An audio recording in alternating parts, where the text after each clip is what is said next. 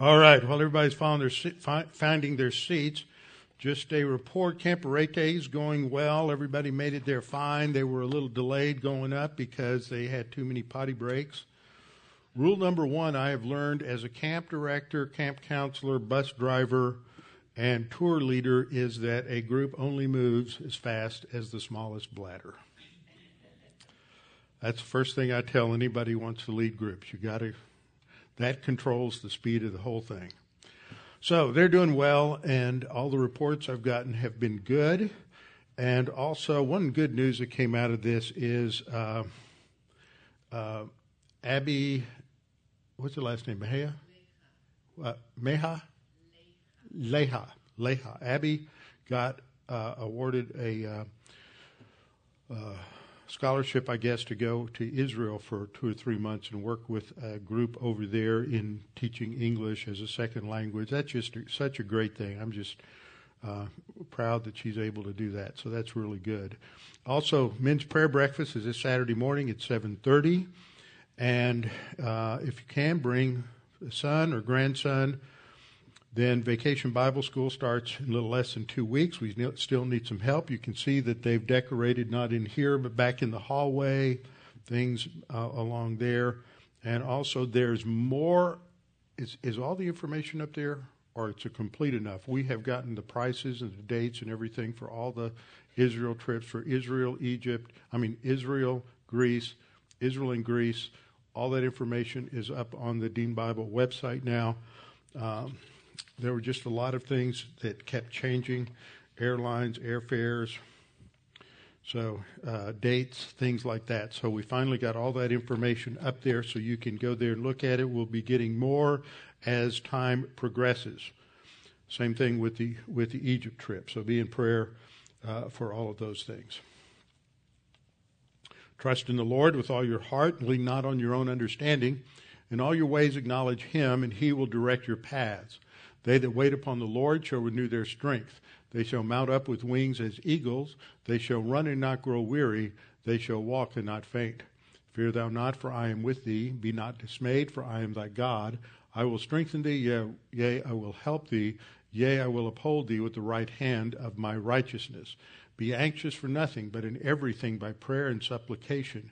With thanksgiving, let your requests be made known unto God, and the peace of God, which surpasses all comprehension, shall defend your hearts and minds in Christ Jesus. Thou wilt keep him in perfect peace, whose mind is stayed on thee, because he trusteth in thee. For the grass withers and the flower fades, but the word of our God shall stand forever.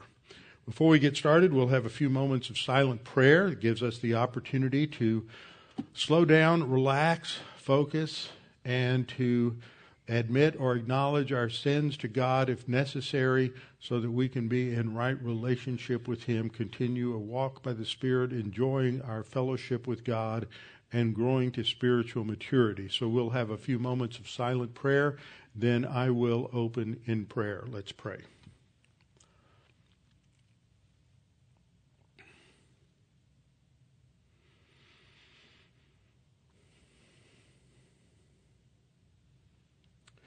Our Father, we thank you that you are a sovereign God who rules over his creation, and that we do not know all about your plan and purposes. And as we look out now, as in just about any other decade or century in the course of human history, there just seems to be uncertainty and chaos, all the result of sin. But we know you are in control.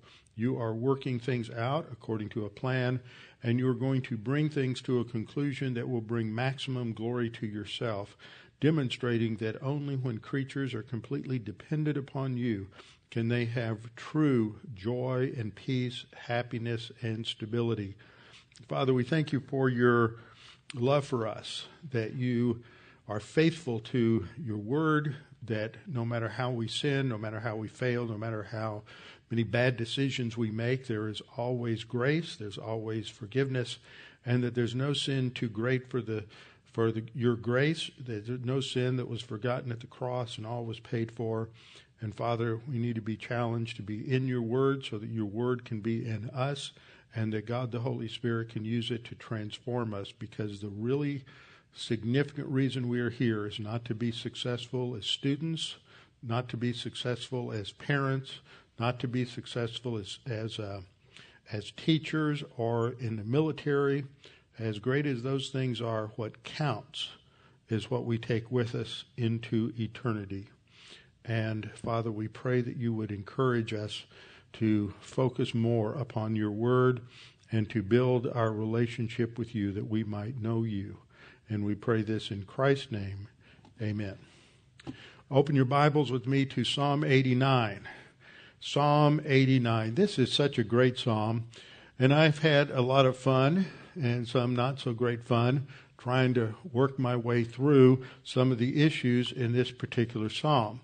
We are now down into a section that focuses on the part of this prayer where the author is reminding God of what he has promised, of what he has done and why he has done it, because that will lay the foundation for the basic request that comes at the end of this particular psalm. And so the focal point that begins in verse 19 and goes down to verse 37 is how God raised up David. It gives us some additional information to the giving of the Davidic covenant, the revelation of the Davidic covenant, and different aspects than what we see in either 2 Samuel 7 or 1 Chronicles 12. So this is a very important passage, but we need to be reminded that the focal point is always on God.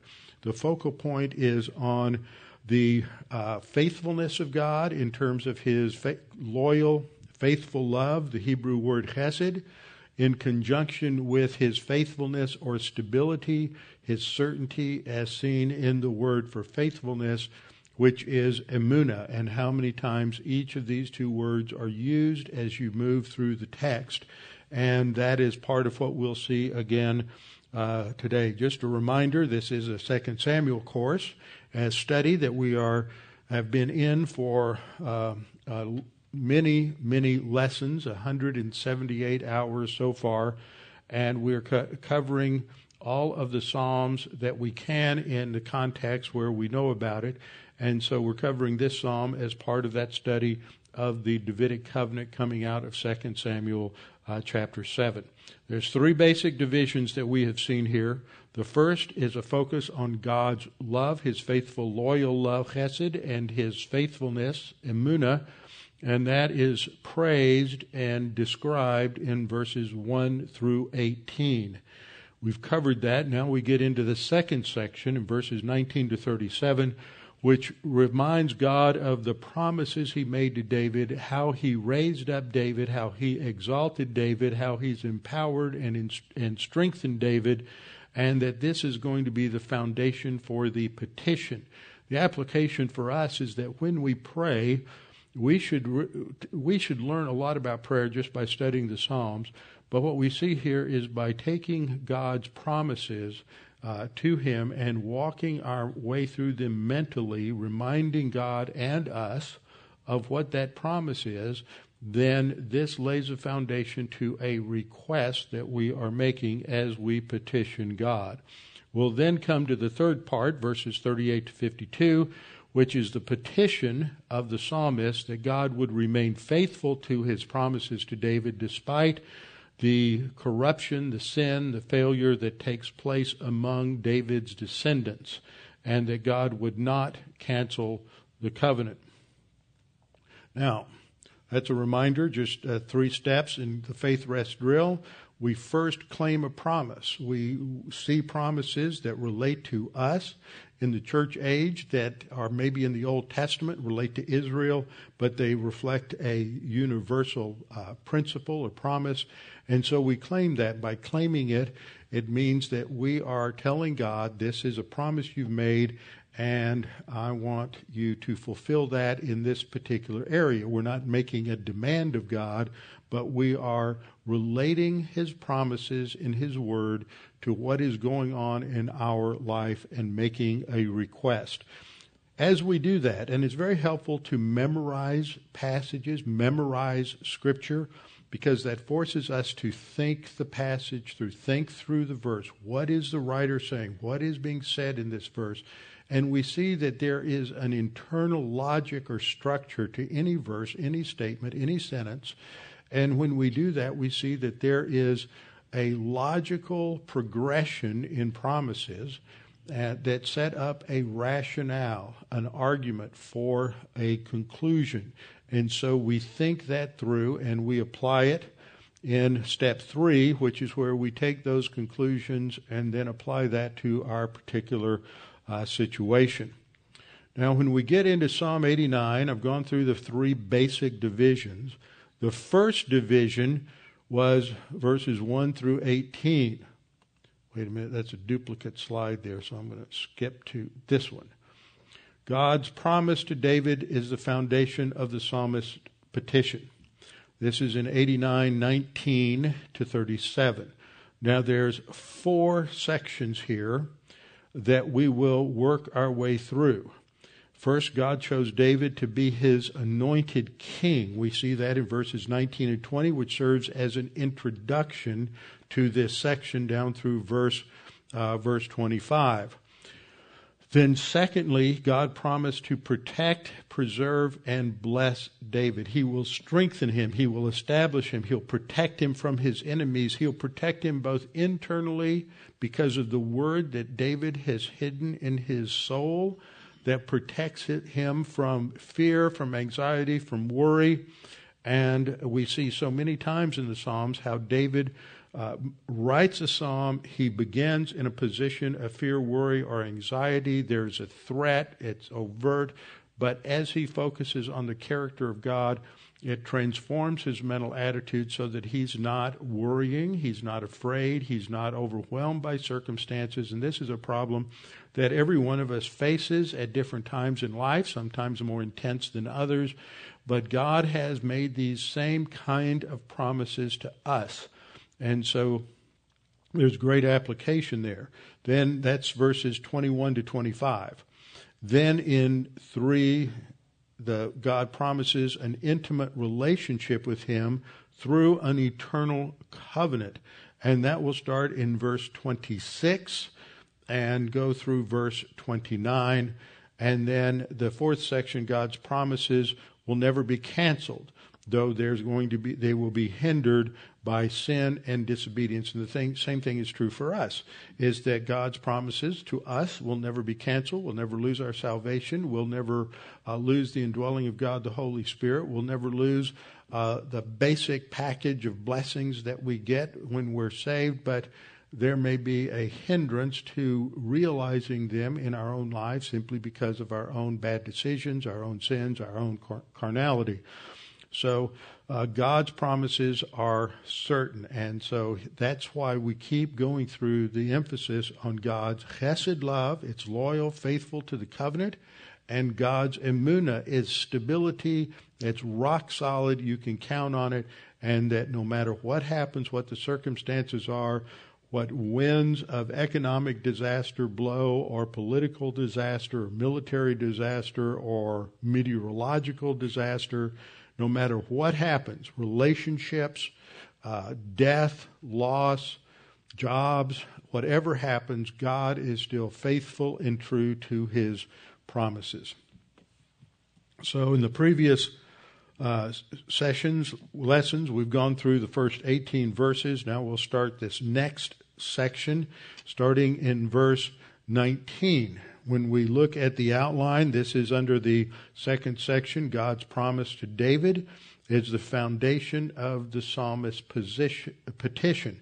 The promises are always based on God's character. God's character was what was developed in verses 1 through 18. And so now we come to the beginning of his section dealing with God raising up David and giving a covenant to David. And in the first 2 verses of this section, in verses 19 to 20, we see that God reveals his plan to choose David. In verse 19, David's described as a mighty warrior. And it is said that in this passage that God spoke in a vision to his Holy One. So we have to understand what that's talking about. And then verse 20, we'll see that another anthropomorphism where we see God talking as if he is searching for David and he finds David. So this sets us up in terms of the basic structure and of this entire psalm. So in this verse we read, then, and that's an important word in terms of the structure of the psalm, because it's moving us to a new section, a new topic. Then you spoke in a vision to your holy ones and said, I have given help to one who is mighty. I have exalted one chosen from the people. Now, there's various problems with that translation that we will have to address and to talk about. I spent a lot of time on this. I bet I spent 5 or 6 hours just trying to work through the first 2 lines. See, this doesn't come easy sometimes, and you'd be amazed at how much you have to work on some minor little thing just to make sure you have it you have it right. I looked at just numerous translations. So this first word is a Hebrew word which just shifts the focus in the text, transitioning to a new topic, a new focus from the focus on the character and the essence of God. The first problem that we have to face here when we get into this text is, what does it mean when it says, you spoke in a vision to your Holy One? I've underlined that. That is a focus. I want you to look at verse 18. Okay, 18 in your New King James Version says, for our shield belongs to Yahweh, and our King to the Holy One of Israel. Now, when he says our King, and several times through here he mentions the King, we don't know exactly which king was there when this was written. It could have been, and I think probably was written during the time of Rehoboam, but we're not sure. We're not certain of that, but it doesn't matter because it's talking about the Davidic king, who it applies to any king of Judah that is a descendant of David. So it's, in one sense, it's irrelevant who or which king is being talked about. We don't need to know that. We just need to know God is going to be faithful to the Davidic covenant and his promises to David and to his descendants, the Davidic line of kings. And in that verse, it states in the second strophe, and our King to the Holy One of Israel. That phrase, Holy One, is not the same in the Hebrew as the lowercase Holy One that we have in the New King James Version. The word for Holy One of Israel in verse 18 is from kadosh, the verb kadosh, or the noun kadosh, which relates to God as the unique, one-of-a-kind, distinct God of the universe. He is not like the gods of the peoples. He is not like any idol. He is not like anything that we can imagine. He is the unique creator God of the universe, and he is uniquely righteous and just, and he is also a God of love. Kadosh is not the word that is used here in verse 19. It is a completely different word. It is the word chesed, which has a different sense altogether. So part of the problem as we look at this is we have a textual problem, which has, in some versions it's singular, in other translations it's plural. So we have to decide, first of all, is it singular or plural, because that's going to affect our understanding, our interpretation of the text. And then we're going to have to figure out just exactly how it should be translated to understand who is being referred to by this phrase, Holy One, or faithful ones, or pious ones, or devout ones, something of that nature. But it helps to understand the first part of this verse, that it's referring to a time when when God spoke through a vision. And this occurred in 2 Samuel chapter 7, verses 4 and 5. But it happened that night. Now, if we go back to 2 Samuel, David had already talked earlier in the day to Nathan about his plans to build a temple. And Nathan thought that was an outstanding idea and encouraged him to do that. And then when Nathan went home and went to bed that night, God spoke to him in a vision and said, "That's not my plan." So it happened that night that the word of the Lord came to Nathan saying, "Go and tell my servant David, thus says the Lord, would you build a house for me to dwell in?" And in the context, God is going to tell David, no, you're not going to build a house, which refers to the temple, but I will build a house for you. That is a dynasty for you. So that's when this vision historically is indicated in the scripture. So the text says, "Then you spoke in a vision to your Holy One." And this is the Hebrew word chassid, which is related etymologically to the Hebrew noun chesed. Okay, so it's a variant of chesed. The meaning of chesed has to do with God's faithful, loyal love, his covenant love. God is loyal to his promise. He's loyal to his covenant. And so the root meaning for chassid is going to refer to those who are faithful. But we have a textual variant here because there are various translations of this phrase. Some of them are based on a textual variant that has a plural form here, and others are based on the fact that some of the manuscripts and versions have a singular form there. The Masoretic text has the plural form, and so it would be holy ones or faithful ones or pious ones.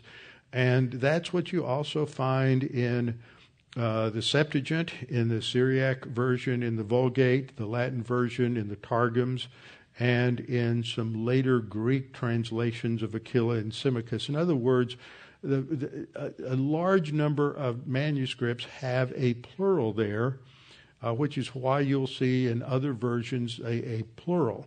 I think the plural is a superior reading just because of the way it is spread across the different ancient manuscripts. When I went to Dallas Seminary and we were taught textual criticism, the bottom line, this is oversimplification, but the bottom line was if the Masoretic text thought that was the reading, then you can pretty much go with that. Now, we spent a lot of time studying why that was, but that was their basic view. Over the years, as I've become more educated in other areas, I've become aware, mostly through some of the works of Michael Rydelnik, as well as some others, like an Israeli scholar named Emmanuel Tov, that in many cases the Qumran documents relate to older manuscripts than the Masoretic text. Also, there were some problems that the Masoretes changed some things simply to take away some of the messianic implications. But so the rule that has been proposed by some is if you have the Septuagint and any other ancient documents in agreement against the Masoretic text, then they're probably right, and the Masoretic text is wrong. But that doesn't apply here because the Masoretic text has the plural form, the Septuagint has the plural form, Targums have the plural form, other ancient manuscripts have the plural form. So I think we can say that this is a plural form, and the use of the singular here, while it reflects what's in a number of different manuscripts, it doesn't reflect the best manuscripts and the best textual criticism. So it should be translated as not holy ones, but I think the best translation is probably faithful ones. So now we have to figure out, now that we know what the Hebrew says, we have to figure out what it means. Now, there are 6 different translations of this word in commentaries and translations. The King James, New King James, translates it with a singular, calling it Holy One. Then you have some translations that translate it as devout ones, taking Hasid as devout. Others translate it as faithful followers. Then you have others that take it as faithful ones. And then you have a little different slant. If it's devout ones, faithful followers, and faithful ones, what that does is it's looking at a group of people and sort of carves out, separates them. Some are faithful, some are not faithful, some are devout, some are not devout, some are pious, some are not pious. So that would distinguish among the people. Then you have another view that says it's just beloved people, talking about all of Israel, that this is talking, God is now speaking to the nation. And then there's another commentary, actually, that takes it as people committed to you.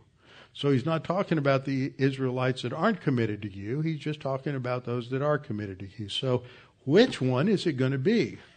So you have to work through some various issues there.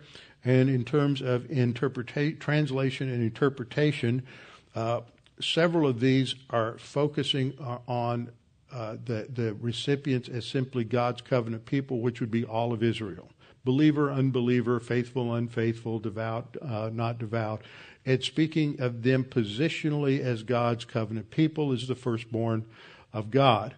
The second view is that this refers to just a special group within Israel, those who are committed to you, those who are the devout ones, and that is distinguishing this sort of the saved from the unsaved, the righteous from the unrighteous.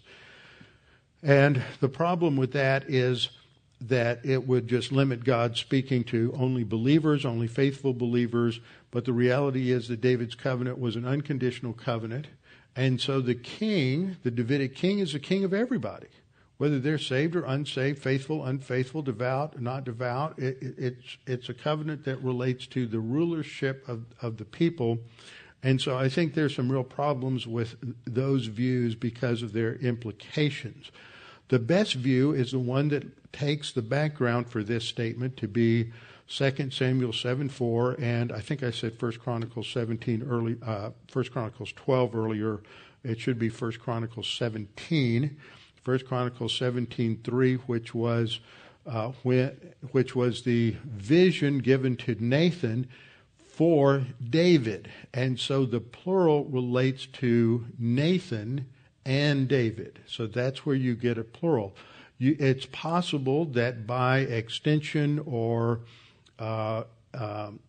implication, it also would include the writer of this psalm, Eitan the Ezrachite. So you have lots of different views that come along. You have, for example, Kyle and Delitzsch take the view that this refers to Samuel and Nathan. Then there's some others who say, no, it refers to Samuel and Nathan and Gad.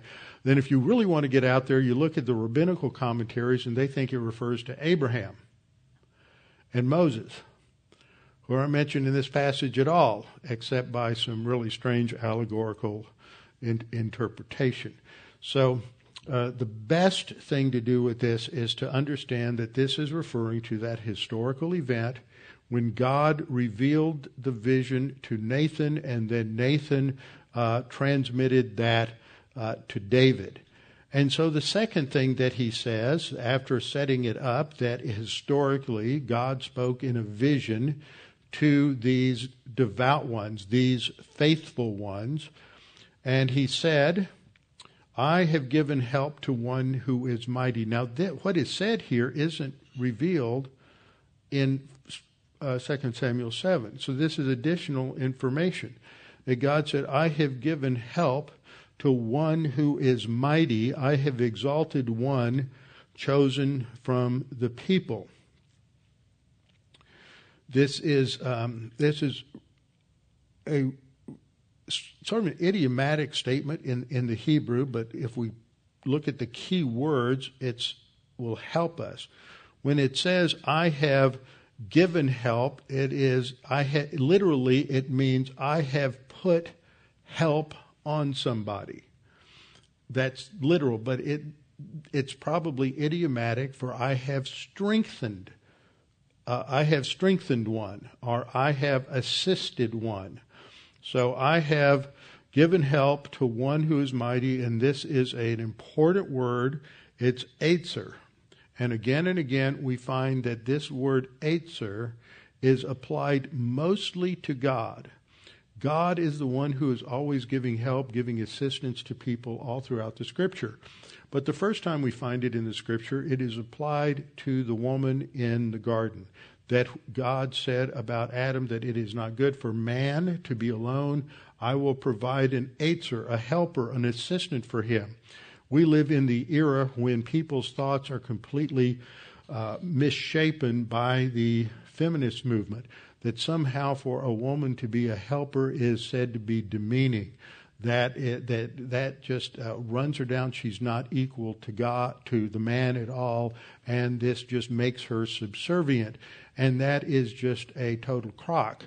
This is talking about God as an Eitzer. Only God is an Eitzer. This is an extremely honorable word, and it indicates something that only God does, and it elevates the woman as an Eitzer to a position that is very similar to the role that God takes. That is an extremely significant position, and it is demeaned by these radical feminists in their arguments as they seek to completely overturn the whole system of leadership that has been established in the marriage and in the home.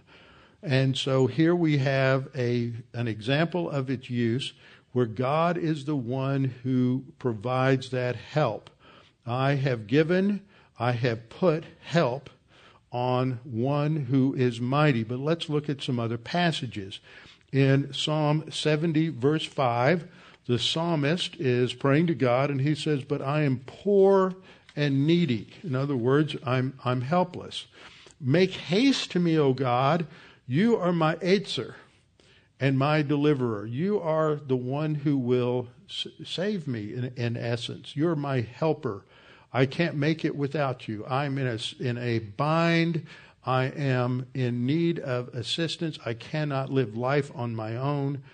God, hurry up and intervene. You are my helper. O Lord, do not delay." Then we have it again in Psalm 121, verses 1 and 2, where the psalmist says, "I will lift up my eyes to the hills." Notice this is a situation where you have an individual, a man who is crying out to God because he can't do it on his own. He needs God to come in and intervene. "I will lift up my eyes to the hills, from whence cometh my help. My help comes from the Lord who made heaven and earth." God is the one who can solve all of our problems and sustain us in any circumstance, no matter what it is, because if he could make the universe and all of the aspects of the universe and the complexity of the universe and all of the systems that make the earth function and survive and rule all of that, if God can do that, then our big problems are just nothing to God. He can solve everything. So we need to trust in him. God is the one who is the source of our help. But as we look a little deeper into the Psalms, we discover that David, as the king, the recipient of this covenant, recognizes that he is uniquely in need of divine help. In Psalm 20, verse 2, he says, "May he send you help from the sanctuary, from his dwelling place, from the Mishkan, the dwelling place of God on the Temple Mount, and strengthen you out of Zion." Again, in Psalm 118, we have a phrase, "You pushed me violently that I might fall," referring to enemies who were attacking, "but Yahweh helped me." So this relates to the function of God as an Eitzer for David. Now that's the promise that God is the Eitzer for David in verse 20. I have put my help on one who is mighty. And then in verse later on, in 2 Chronicles 18:31, we have an example of God helping a Davidic king. In this case, it's Jehoshaphat, a descendant of David and king of Judah. So it was when the captains of the chariots saw Jehoshaphat that they said, "It's the king of Israel." Therefore, they surrounded him to attack. So he's really in a tight place, surrounded, and they want to kill him. But Jehoshaphat did what we ought to do, and he cried out, and Yahweh helped him, and God diverted them from him. And then a little later on, Amaziah, another Davidic king and king over Judah, is warned by God, because he wants to go his own way into a battle with an evil alliance. And he's warned, if you go, be gone. Here we go. 2 Chronicles 25:8. But if you go, be gone. Be strong in battle. Even so, God shall make you fall before the enemy. You may be mighty in your own strength and power, but if you're doing it in a rebellion against God's command, God will defeat you and make you fall before the enemy. For God has power to help, Eitzer, to help and to overthrow. And so again and again we see God is the one who helped. Amaziah listened to the warning from the prophet here, and he backed off of the battle, and God sustained him and protected him and strengthened him. So we see that this statement of God's, that I have put help on one who is mighty, applied not just to David, but because of the Davidic covenant, it applied to all of David's descendants who were kings of Israel, who were walking in obedience to the Lord. So we have the first statement, I have put help on one who is mighty, and the word for mighty is the Hebrew word Gabor. And the word Gabor refers to a mighty man. Now today in modern Hebrew, it's interesting, it refers to basically a man. So if you go out to eat at a restaurant and you go back to go to the restroom, you will find that one of the rooms is identified for Gibborim. It's not talking about mighty warriors, it's talking about males. So language has changed a little bit. But this is talking about one who is mighty, or a mighty one, or mighty man. The Hebrew root here for Gabor is commonly associated in Hebrew texts with a warrior, somebody who is going to battle, and it emphasizes the strength and the vitality of a successful warrior. So David has abilities on his own to be a warrior, but it is God who gives him the victory, God who sustains him, God who helps him. And so God uses our natural abilities, but we are not to use our natural abilities apart from dependence upon God. And so then in the next phrase, I should have underlined chosen, we have a word that's become familiar to us, and this is the word bachor. And it is the word that as a verb in one of the main stems, it would have the idea of a choice. But here it is a participle, and it's used as a noun or an adjective, an adjectival usage.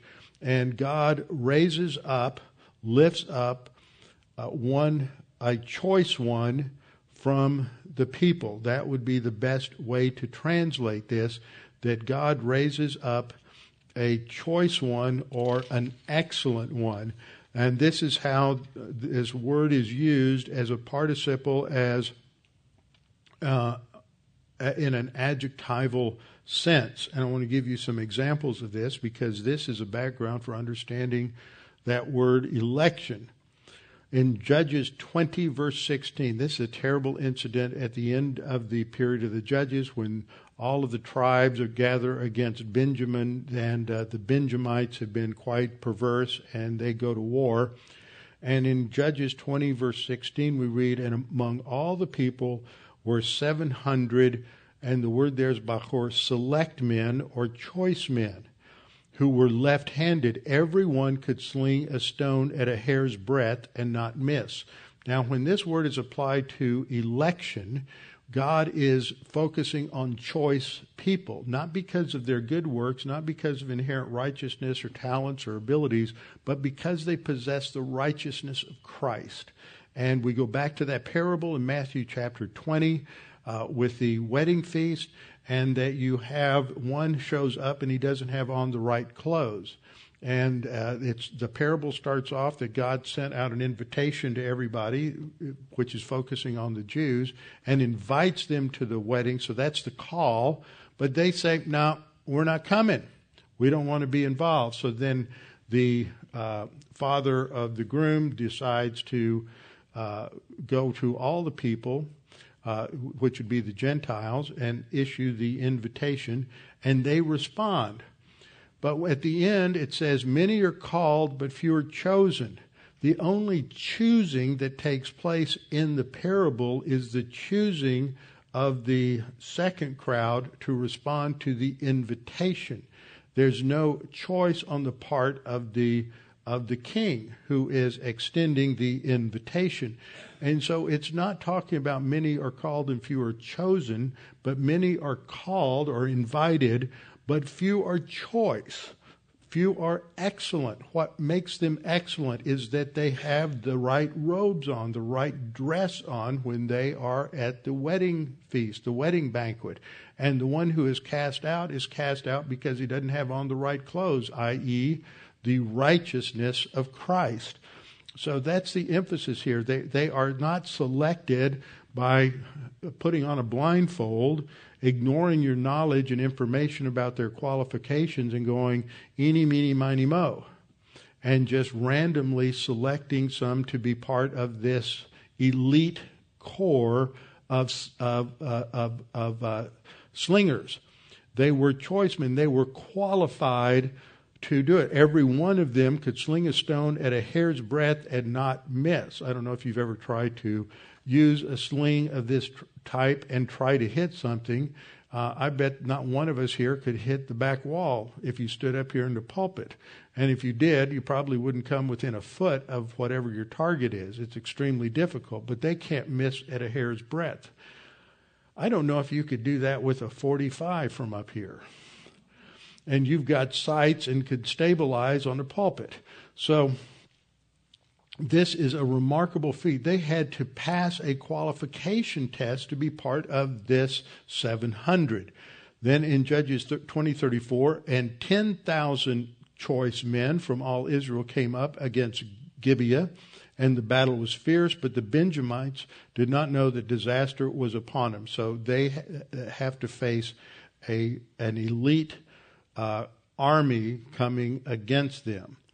In 1 Samuel 24:2, we're told that David took 3,000 choice men. He didn't go out and say, okay, you three companies, you come with me. He qualified them first, and he took the choice men and made an elite force of special forces, special ops, to go on this particular mission to find David. And in 2 Samuel 6:1, David did the same thing. He gathered all the choice men of Israel, 30,000. He got the best of the best and put them in the field. So this is important to understand what is going on here. David knew, as a result of all of this, that God was his real strength. God was his Eitzer. And in Psalm 33, verse 16 through 18, he says, no king is saved by the multitude of an army. A mighty man is not delivered by great strength. Now, you can put whatever qualifications you can think of in there. Nobody is saved by a great education. And no mighty politician is delivered by his majority. You can't rely on anything in the created world God promotes those who are prepared, and it's up to God who he will promote and who he won't. Psalm 33:17, a horse is a vain hope for safety. Neither shall it deliver any by its great strength. And yet we often think that if we've got the best technology, we can win the war. But best technology doesn't do it. You've got to have God on your side. And I think that's what happened in World War II. When you read something like Rick Atkinson's Liberation trilogy on the American involvement in World War II, the number of logistic nightmares and catastrophes that plagued the American troops from the time they went into North Africa until past D-Day to the end of the war. It's just phenomenal how many errors were made, and yet God overrode all that human error and gave us the victory. So God is the one in whom we have to trust. Verse 18, behold, the eye of the Lord is on those who fear him, on those who hope in his mercy. Now I want you to notice that. The eye of the Lord, this is talking about God's knowledge, God's omniscience, and he is aware of who fears him, and that is who God is protecting. Those who hope in his mercy. That's what it means to fear God, is to trust in him and to have confidence in his mercy. So that brings us to verse 20. And in verse 20, we're seeing that God was searching. It's an anthropopathism. God is omniscient. He's always known that he was going to elevate David to the kingship. He always knew David was the one who was going to get the Davidic covenant. There never was a time when he didn't do it. Human decisions do not cause God to do something different, because God in his omniscience always knew. But God doesn't determine human volition. So we see a wonderful passage here describing God as searching for someone to be the king. And then he says in verse 20, I have found my servant David. With my holy oil I anointed him. That's my translation. Now the word for I have found is the Hebrew word matzah, which means to find, to discover, and it's usually paired about 35 times in the Hebrew text with the word to seek. You seek and you will find. And so in this passage, we don't have seeking. We have just the second half, I have found. But it is language that is reminiscent of a couple of other passages in Scripture that help us to understand how this is working. For example, in 2 Chronicles 16:9, we're told, for the eyes of the Lord run to and fro throughout the whole earth to show himself strong on behalf of those whose heart is loyal to him. In this you have done foolishly. Therefore, from now on, you shall have wars, because Israel has been disobedient.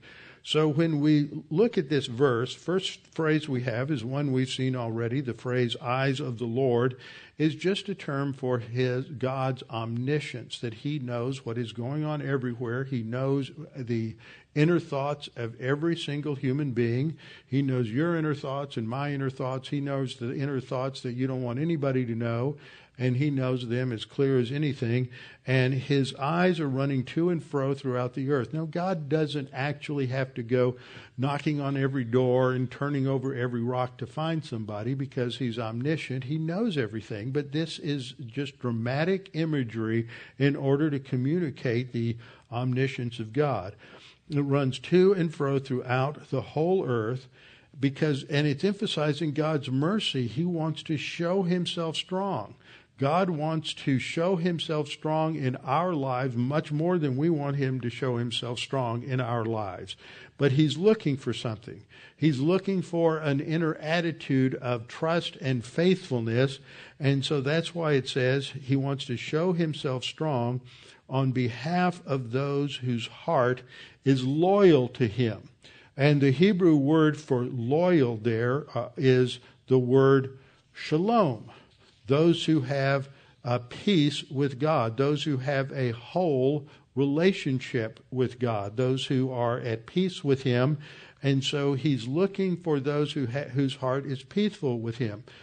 Now, the second thing we ought to note is that this word heart is a word that refers to the intellect. So many people think it's pure subjectivity and emotion. Oh, my heart hurt. Well, you're just having an emotional breakdown, but get over yourself and use the word heart correctly. Heart refers primarily to intellect. It's not talking about emotions. Up until about 200 years ago, we didn't have the word emotion. Now, I could spend a whole lot of time on this, and eventually I will, talking about understanding of emotion, but that word did not enter into the English language until about 200 years ago. So how did we talk about it? Did you know that there's no word for emotion in Hebrew? There's no word for emotion in Greek. They didn't have that kind of vocabulary. The word emotion entered into the English language in the late 1700s, and it wasn't long before it got co-opted by the whole psychological movement. And what they talked about prior to that were two categories. You can go back to the ancient Greeks even and breaking down these things into these two categories. On the one hand, you had the positives, and they were the intellectual affections. And by the word affection, it doesn't mean emotion. By the word affection, it emphasizes that the intellect is volitionally attaching itself to an object. So on the one hand, you have intellectual affections in contrast to bodily passions. Anger, love or lust, resentment, bitterness, all of these things are bodily passions, and they flow from the sin nature. And this was the way that people talked about this until the late 1700s, and then you had the development of the term emotion. There's a book called From Passions to Emotion by Thomas Dixon, who traces the history of this term, and the emphasis in affections, intellectual affections, was on the inclination of the will to an object. And God, in this sense, has intellectual affections. And this is what the term heart would refer to, is those intellectual affections. So God is looking for someone who is volitionally focused on him. It is an intellectual attraction that's driven by emotion. It's driven by volition. So God is saying that he is looking for those who are positive to him, volitionally directed toward him, and are loyal to him. And so that is the focus. So God is looking for those. He is seeking, and then he will find. And he is seeking to find the right kind of man to lead his people Israel. And that's what we find in 1 Samuel 13:14, when Samuel is lowering the boom on Saul because of Saul's disobedience. And he says there, but now your kingdom, talking to Saul, your kingdom will not continue. This is another example of how God knows what could happen, what might have happened. There are people out there who don't want to understand this. There are people out there who think that God only knows what will happen because God determines what will happen. That's why he knows it. But the scriptures are very clear that God knows what might happen, what could have happened, what would have happened, what should have happened. And you have passages where he is condemning Capernaum and Bethsaida for rejecting the significance of Jesus' miracles. And he says, if what was done in you was done in Sodom and Gomorrah, then Sodom and Gomorrah would have repented long ago in sackcloth and ashes. He knows what would happen under different circumstances if different decisions were made. And so God says here that your kingdom will not continue, because Saul had every opportunity to be obedient to God and to be faithful to God, but he was disobedient, and so the kingdom was taken from him. And so what is God looking for in a leader? The Lord has sought for himself a man after his own heart. That's the language there. It's not talking about some man who's in touch with his inner feminine side and his emotions. It's talking about a man who is volitionally driven to know God and to have a deep walk with the Lord. The Lord has sought for himself a man after his own heart, and the Lord has commanded him to be commander over his people, because you have not kept what the Lord commanded you. This is in 1 Samuel 13. It's not till 1 Samuel 16 that David is anointed. Paul quotes from this in Acts chapter 13, verse 22, and when he's talking about David, he says, when he had removed him, that is Saul, he raised up for them David as king, to whom also he gave testimony and said, quote, I have found David, the son of Jesse, a man after mine own heart, who will do all my will.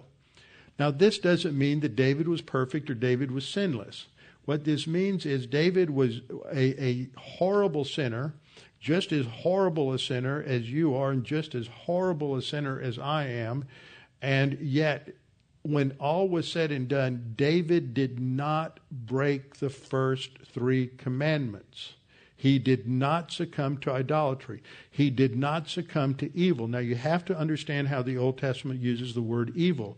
When you get into all of the activities of the kings of the north, at the end of their reigns, it says that so-and-so did evil in the sight of the Lord and followed in the sin of Jeroboam the son of Nebat. Well, what was Jeroboam's sin? He set up idolatrous temples in the north when he led a revolt against the southern kingdom, split off the 10 northern tribes on their own. He rejected God. He set up a temple in the south in Bethel and in the north in Dan, and he set up a golden calf in each one and said, this is the God who took you out of Egypt.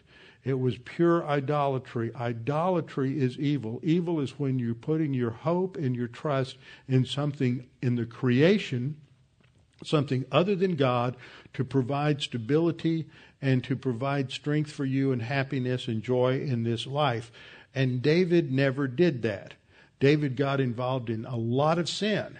And you and I can get involved in a lot of sin. But what we have to determine with people is, are they sinning or have they succumbed to evil? And there are a lot of Christians that succumb to evil because they reject the authority of God in their life. They turn their back on God and they start living just for themselves, and they're no longer living for God. They're no longer a person who is after God's heart. And God shows such tremendous grace to David that towards the end of his life, as we've studied, God gave him this covenant, even though David had sinned so much. And what we find Saul saying in Acts 13, Saul of Tarsus saying, I have found David the son of Jesse, a man after my own heart, who will do all my will. So God is gracious to David in giving him this covenant. And so we are reminded of how Psalm 89 began. It began with, I have made a covenant with my choice one.